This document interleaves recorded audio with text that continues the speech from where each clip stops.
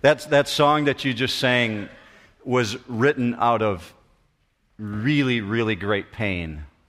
The individual who wrote that was a very wealthy Chicago businessman.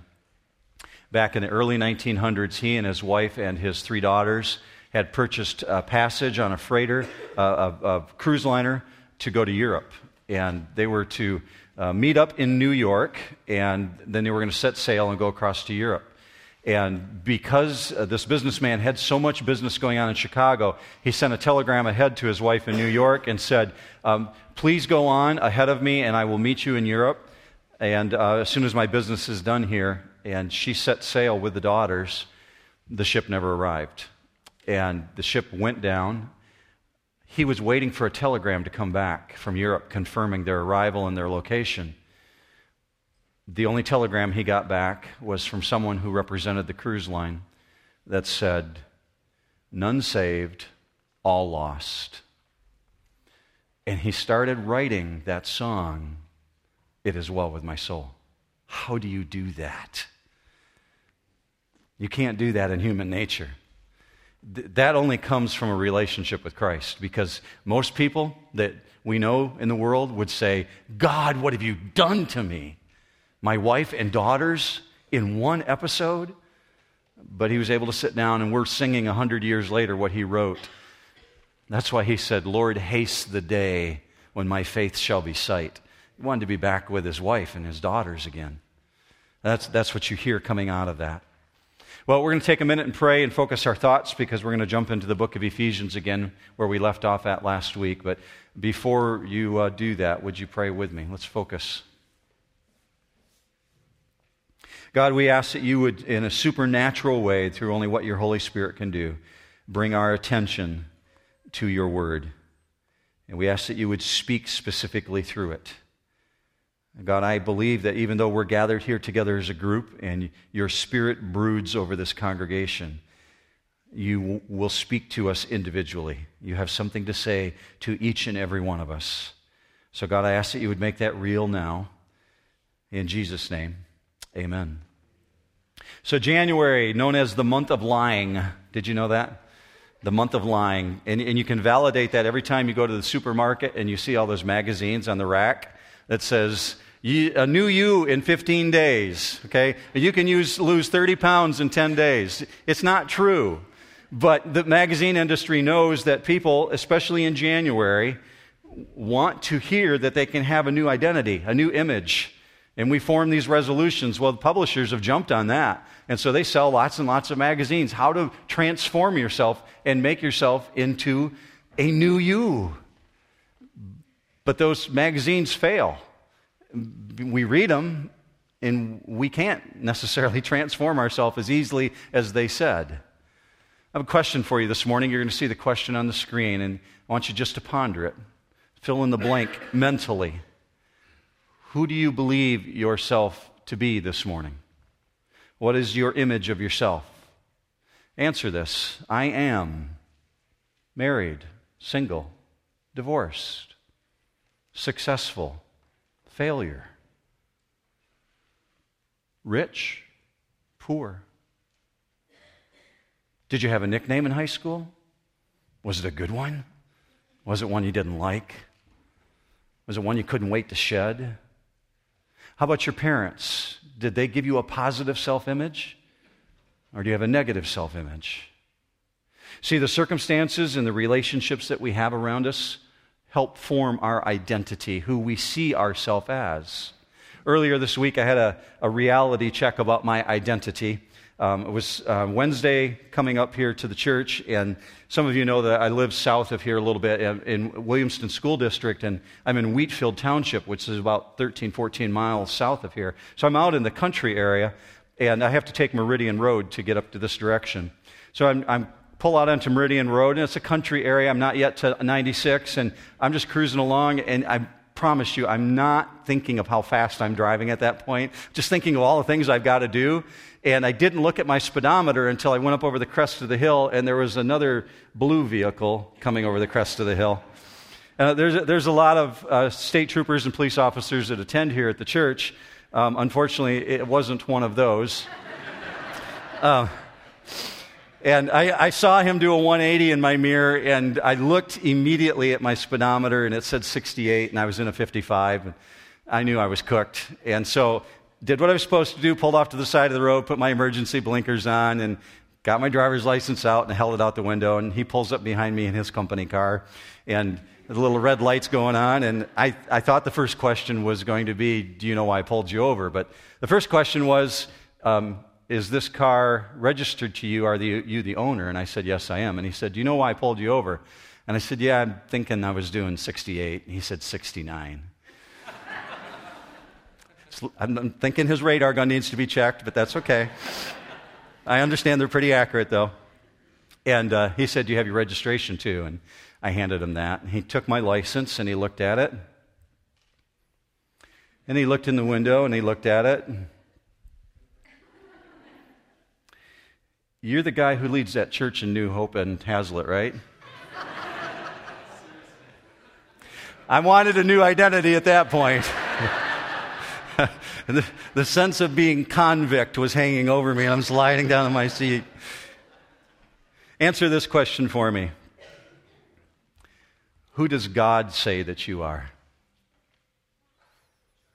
You don't have to speculate about that. He says right in His Word who we are. Look with me on the screen at Genesis 1:26. Then God said, let us make man in our image according to our likeness, made in the image of the living God of the universe, with the imprint of your Creator on you.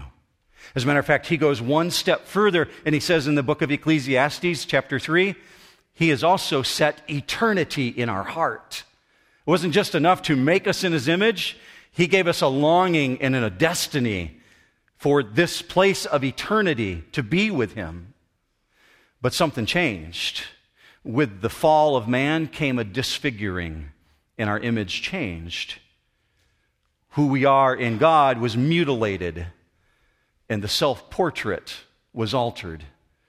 The mirror that we saw ourselves in, because God had walked with mankind in the cool of the day, man had a reality check all the time about who they were in God. But because of sin, God removed Himself from man's presence, and man began to forget who he was and what he looked like. And that disfiguring was grotesque. Now, ultimately, the people of God lost their identity entirely and became slaves, to the degree that even the children of God, the one that God said belonged to Him, the children of God went into actual physical slavery. God was teaching them a lesson, and when He shows up on the scene, we see in the book of Deuteronomy, He realizes there's this need to give them a new identity. So God speaks to Moses, and if you've never looked at Deuteronomy chapter 4, do it today after service. But look at this word from God when He says to Moses, I want those people to know their new identity. Look with me at this. But the Lord has taken you and brought you out of the iron furnace from Egypt to be a people for His own possession. And what God is telling them at this point is, you belong to me. I've got my imprint upon you. I own you. I have chosen you, and I brought you out of the iron furnace. Now, by anyone's standard of measure, at this period of time in history, Egypt is the world-dominant superpower, economically and militarily. They rule, they control everything. And so for these individuals who belong to God to be under the bondage of Egypt, as God says, in the iron furnace, that means that their shape has been altered.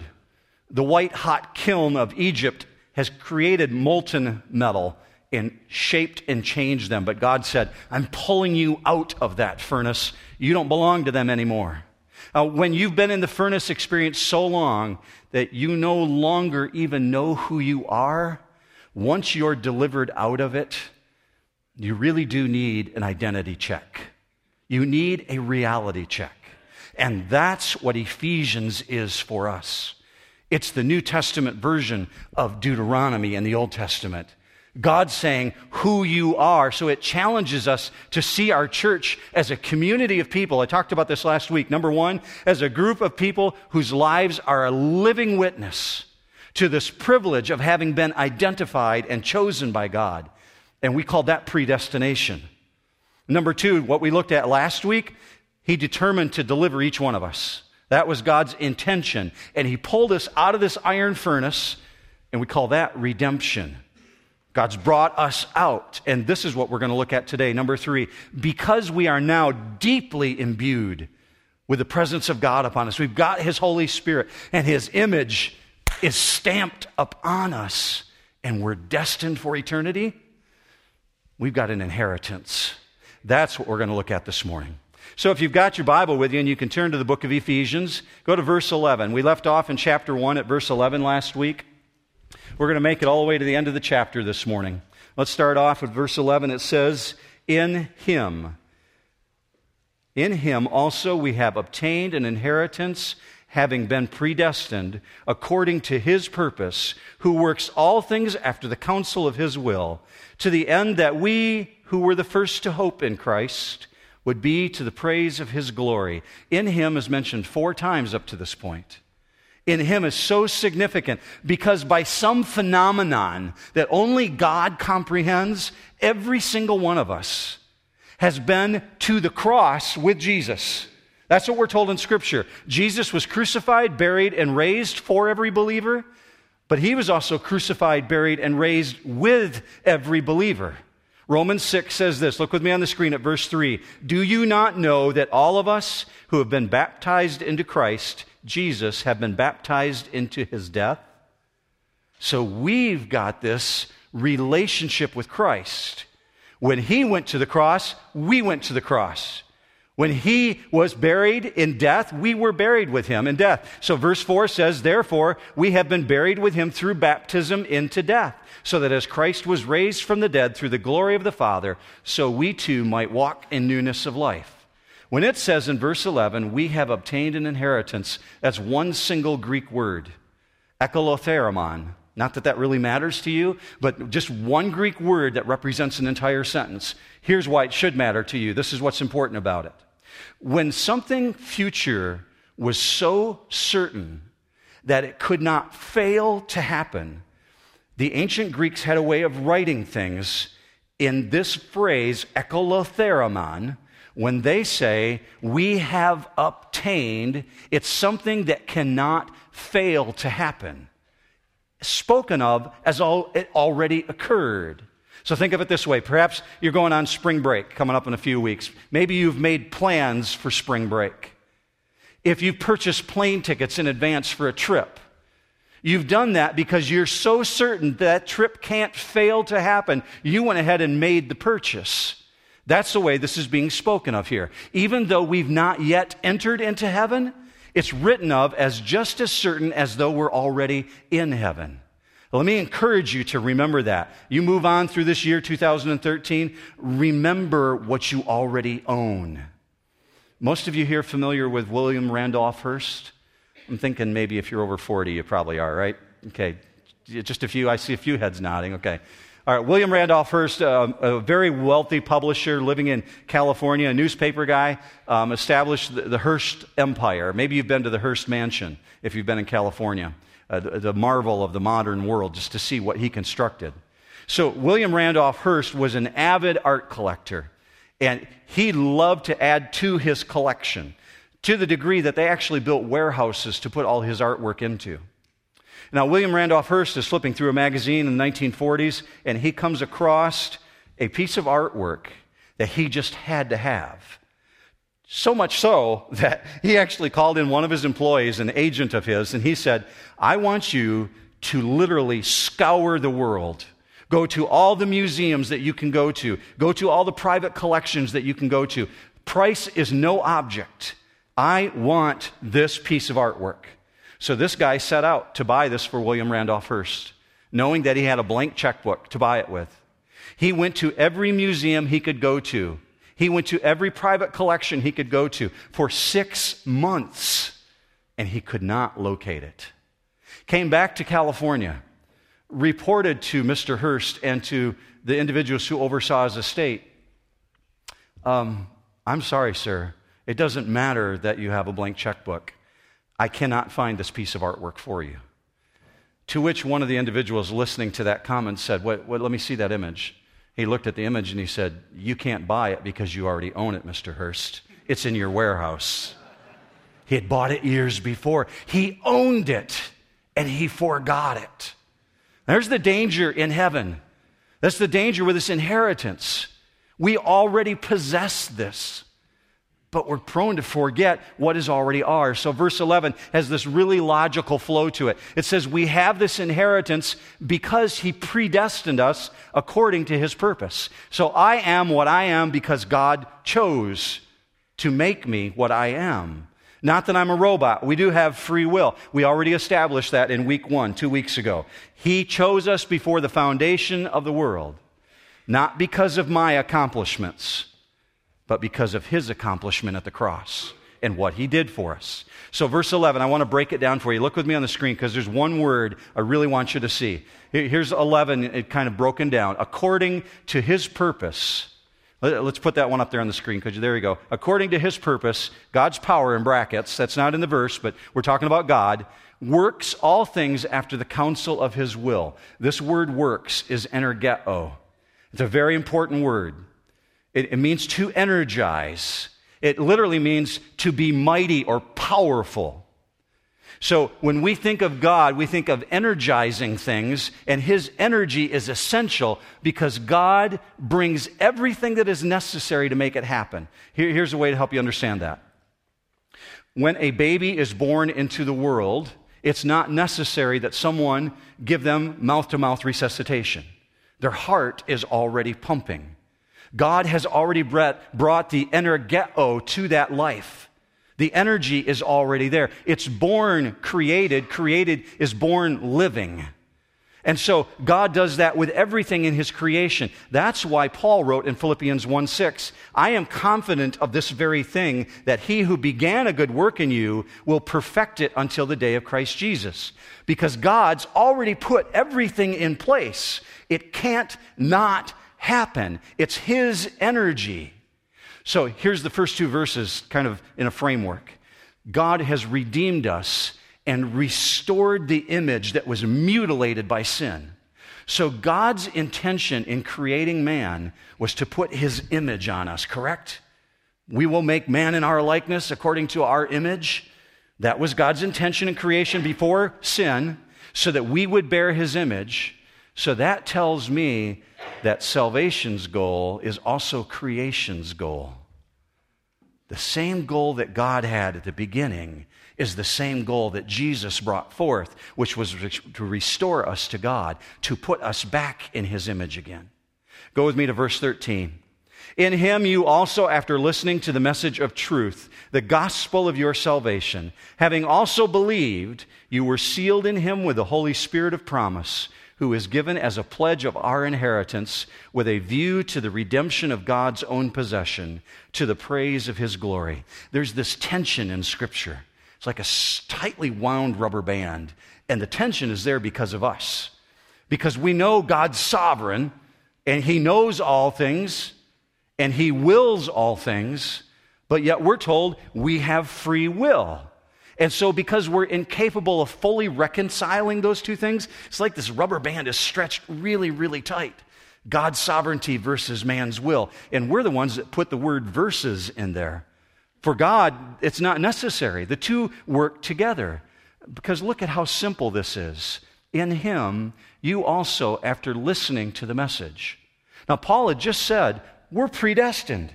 We're chosen. But yet here in the same breath, he says, you, after listening to the message of truth, you believed. That's how simple salvation is. There's no system of works. It's not by works of righteousness. It's because of God's grace. So that's why we're told in Romans 10:10, there's only one way to come to him. Look with me this on the screen.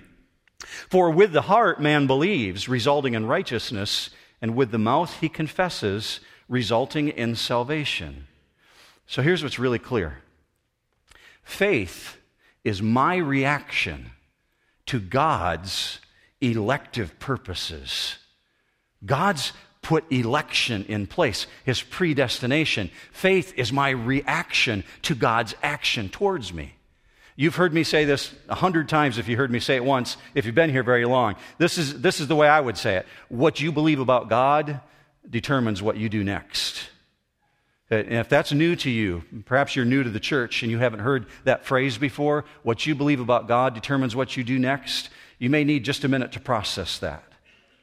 Here it is. When you come to believe, and in the deepest part of who you are, what God has said about your identity and about who you are through Jesus Christ, to the point that you know that you know that you know it, and it can't possibly be shaken, you're going to take that truth and you're going to jump on its back and saddle it, and you're going to ride it right into eternity. Nothing can shake that, because you come to the point where you believe. So my reaction to God's action is faith. What I believe about God, who He says I am, determines what I'm going to do next. Now, faith is a gift. That's true. Faith is a gift from God, but it requires our response. Now, let's finish up verse 13, because we've got this guarantee that Paul spoke about, and the guarantee is the seal of the Holy Spirit. He says, you were sealed in Him with the Holy Spirit. We've got this pledge. I know most men that I know like assurances. We like guarantee systems. My wife is not so much that way. My wife really is very good about taking people at their word. I tend to be more like a guy, because I am one, and I tend to need assurances. And mankind needs those. If you believe not, just go to Best Buy and buy an iPad. The first thing the cashier will ask you at the counter when they scan it is, would you like to buy the extended warranty program with that? Why? Because they know humankind. We have the nature to want guarantees. That's why they try and sell them to us. So we need these warranties, because how can I know? Now, God's word is sufficient, but it's His nature to meet my need. And my need is to have guarantees. So He makes a promise to us. He gives His own guarantee. So He uses this word sealed, and it has a really great meaning to it. The word sealed that's used here, that's associated with the Holy Spirit, means there's this indication of authority, authenticity, and security. It's a validation of ownership. Now, this is how it's used in the Bible and in ancient times. Every ruler of a land, every king of an empire had a ring that they wore on their finger. It was called the signet ring, S-I-G-N-E-T. And the signet ring had an image engraved into the ring. And so when a king would issue an edict, it would be written down by the scribes, it would be sealed up, and hot wax put over the top of it, and the king alone, unless he gave his authority to someone else, would take his signet ring and dip it into the wax. That way, everyone would know that it was backed up with the king's authority. We see a real-world example of that when we hear about Alexander the Great, because Alexander the Great, as he was pushing eastward, expanding his empire towards India, decided that he would send an emissary down to Egypt to meet with Pharaoh. And the king of Egypt had been acting in hostile fashion towards Alexander the Great's interest. So he sent one man with his signet ring down to see the king of Egypt. Now, Alexander the Great is busy with his empire. He can't leave. So he sends an emissary without any soldiers, without any weapons, just one guy. Now, the king of Egypt heard that he was coming. So the king of Egypt marshals his entire military force and comes forward to meet the emissary. And when the emissary shows up in front of the king, he says just 5 words. He holds the ring up, the signet ring, and he said, Alexander the Great says this to you: cease your hostilities against Alexander's interest. Now, mind you, he's got an entire army behind him. He's the Pharaoh. And he's got one guy holding a ring out in the desert in front of him. But he knew what that ring represented. But he didn't want to lose face in front of his military might. And so his response to the emissary was this: you can relay to Alexander the Great that I will ponder his request. To which the emissary did this. He got before the king and he drew a circle in the sand all the way around him completely. And he said to him, "Do not leave the circle until you have given me your response." How long do you think he had to stand there? You know he's being embarrassed in front of his men, but he knows what's waiting on the other side if he dared defy the edict of Alexander the Great. So his response was this: "Tell Alexander he has his request." And he stepped out of the circle. In a much, much, enormously greater way, the Holy Spirit has put God's seal on you. And it says, "You belong to me. I own you. That one there is mine. I bought him with the blood of Jesus Christ. No one can touch him. No one can take him away." He marks us as God's own possession. So from the moment that you confess Jesus as your Savior, from that very instant, you are sealed with the Holy Spirit, and eternally you belong to God. Now, I put it in your notes this morning if you grabbed one of the bulletins when you came in. There's 3 other reasons to pay attention to that. We're not going to get into it this morning, but they have to do with security and ownership and the sign of authenticity. You can read about it later. It's on the right-hand side of your notes. But here's what's clear. We are God's possession, and his seal verifies it. And so he's given us a pledge. Well, this word pledge that's used here, it says we are given a pledge of our inheritance. It actually has to do with an engagement ring. It's the word arabon, and it's the word that's used when a man gave a ring to a woman saying, "I pledge, I'm committed to this person, and I'm giving a ring to represent it." That's the pledge of our inheritance that we're given here. Let's move on to verse 15. "For this reason, I too, having heard of the faith in the Lord Jesus, which exists among you, and your love for all the saints, do not cease giving thanks for you, while making mention of you in my prayers, that the God of our Lord Jesus Christ, the Father of glory, may give to you a spirit of wisdom and revelation in the knowledge of him."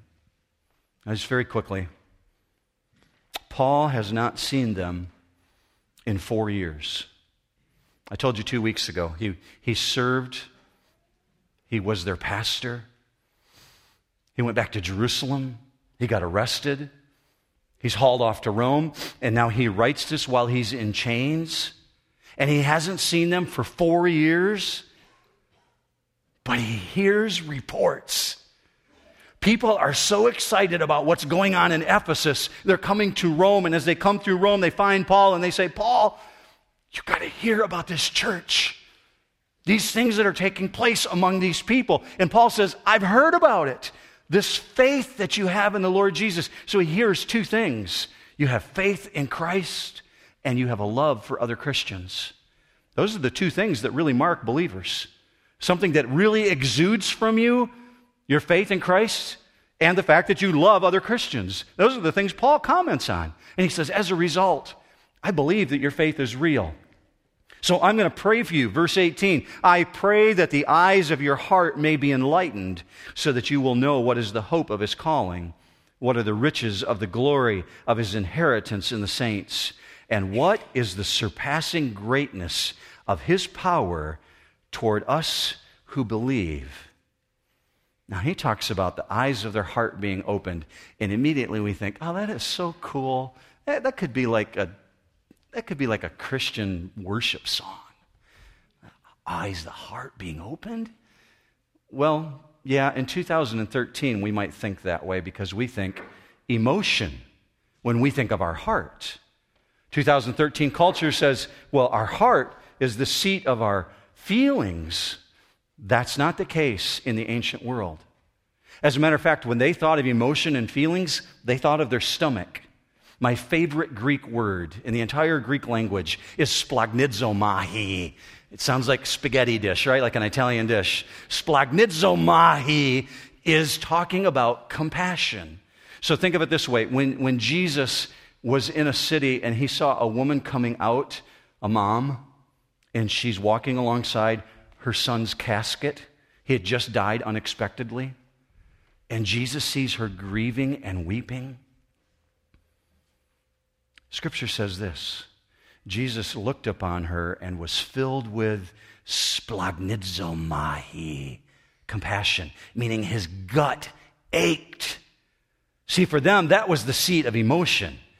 But the heart, cardio, that was the seat of intellect, wisdom. So Paul is saying, I want your wisdom to be opened up, your knowledge, your understanding.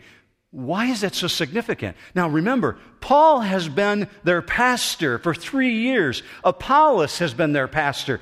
Timothy has been their pastor. And yet Paul is saying, I want all that knowledge that you have in your heart to be opened up.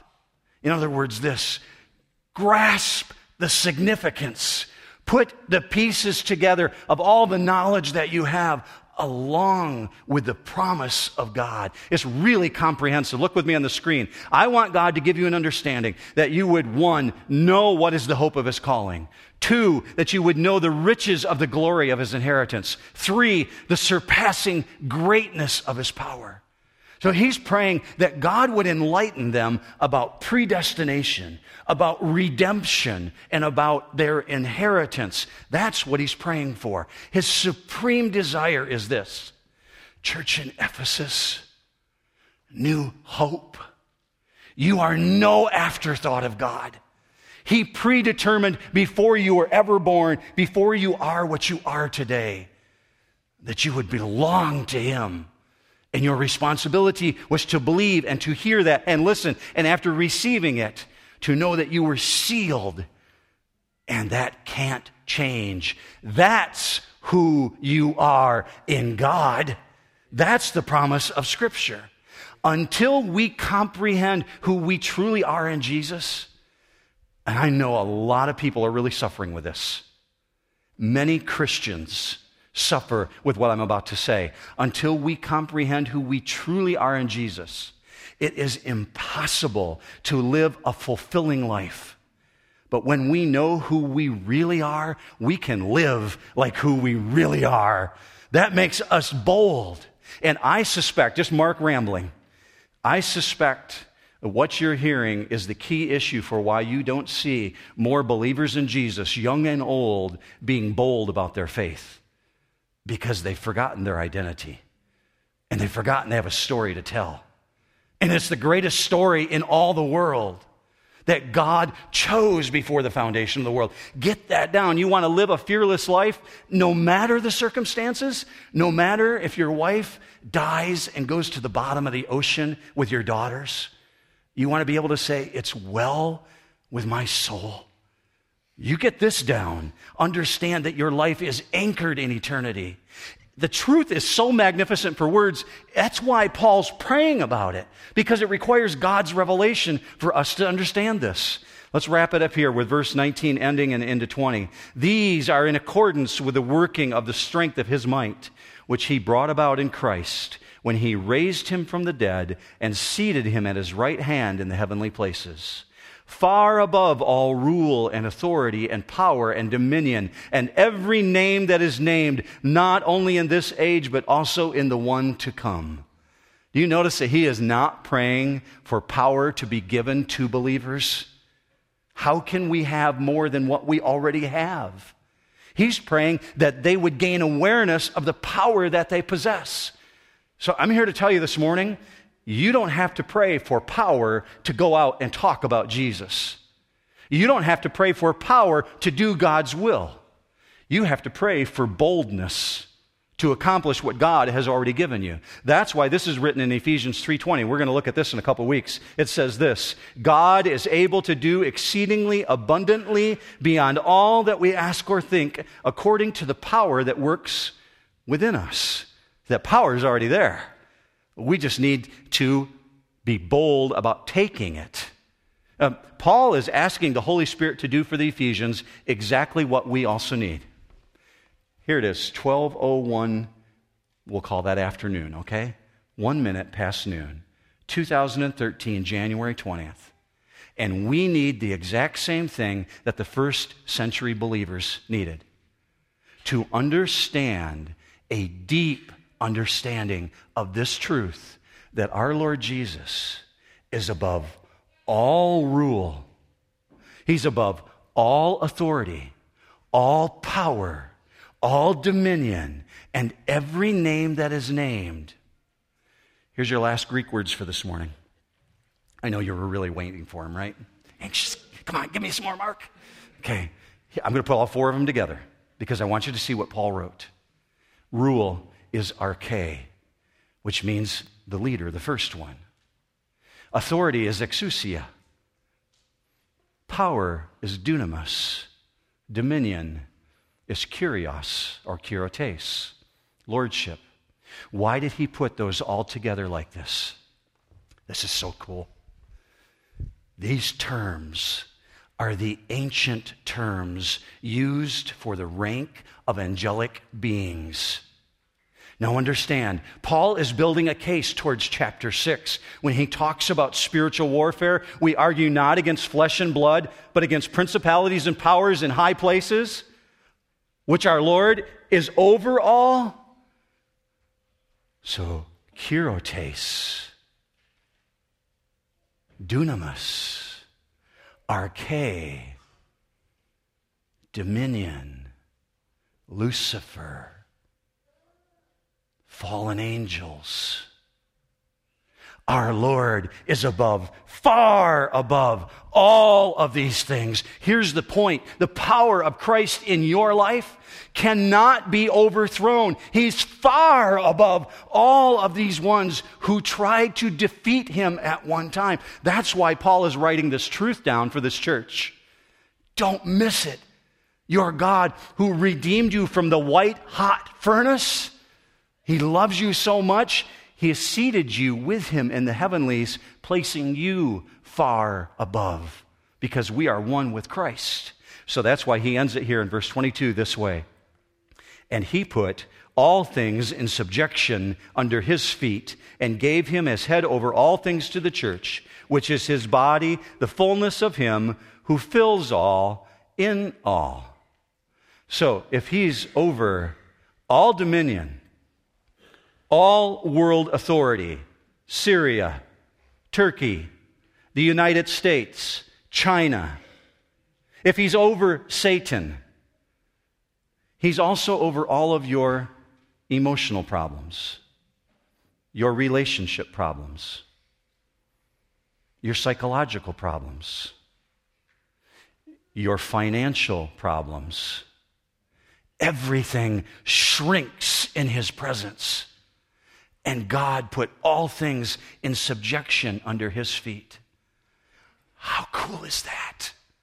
The one who says, I love you, and I gave my life for you, and everything is under my authority. So who should you be going to when you got those issues in your life? You see why Paul really wanted them to get this down. Here's where I end this morning. I want you to remember that your inheritance is secure. No one can ever take it from you. Look with me on the screen at 1 Peter 1. You have an inheritance that can never perish, spoil, or fade, kept in heaven for you, who through faith are shielded by God's power until the coming of the salvation that is ready to be revealed in the last time. Your inheritance is secure, New Hope. How does that make you feel to know who you really are? Regardless of all those other voices who have told you differently. God has said who you really are. And when we see ourselves as God sees us, we know that we have infinite worth. Now, when you've been in the furnace a long time, many of us have before we met Christ, so long that you no longer even know who you are, you totally forget who you are. When you're delivered out of it, it really seems too good to be true that you can have this new identity. And many people respond this way. I want to believe this. I really do. But I struggle because I don't feel like I have infinite worth. Mark, if you knew the things that I've gone through, the things that have happened to me, I may have had infinite worth maybe when I was a child, but if you knew the things I've done or the things that have been done to me, you know that's why Paul is praying for the eyes of the heart to be opened, because in our emotion, we're prone to not believe that. He's saying, take the information that you have. Open yourself up to this truth. Not even Paul could lay hold of this. So he's saying, God, we need your Spirit to make this known to us. That's what I encourage you to do this week. When you leave here, perhaps, or before you leave here, stay in your seat for a moment and linger and pray that God would begin to reveal to you who you really are. And then nothing can hold you back because you'll go forward in boldness. The truth of this is a magnitude beyond our ability to understand. But here's what I know on the authority of God's word. One day, I'm going to stand with you before Christ, and I'm going to see you as you really are. And you're going to see me as I really am. We will be known as He is known because we're going to see Him face to face. And Scripture tells us that we will, as a result of that, we will begin worshiping. And even those of you who don't like to raise your hands in worship will probably raise your hands in worship. Or you may even fall on your face. And we'll begin singing an endless hallelujah. I'm going to pray with you right now. I'm going to pray for you and with you that you would begin to see yourself in this identity that God has given you. Let's pray together, church.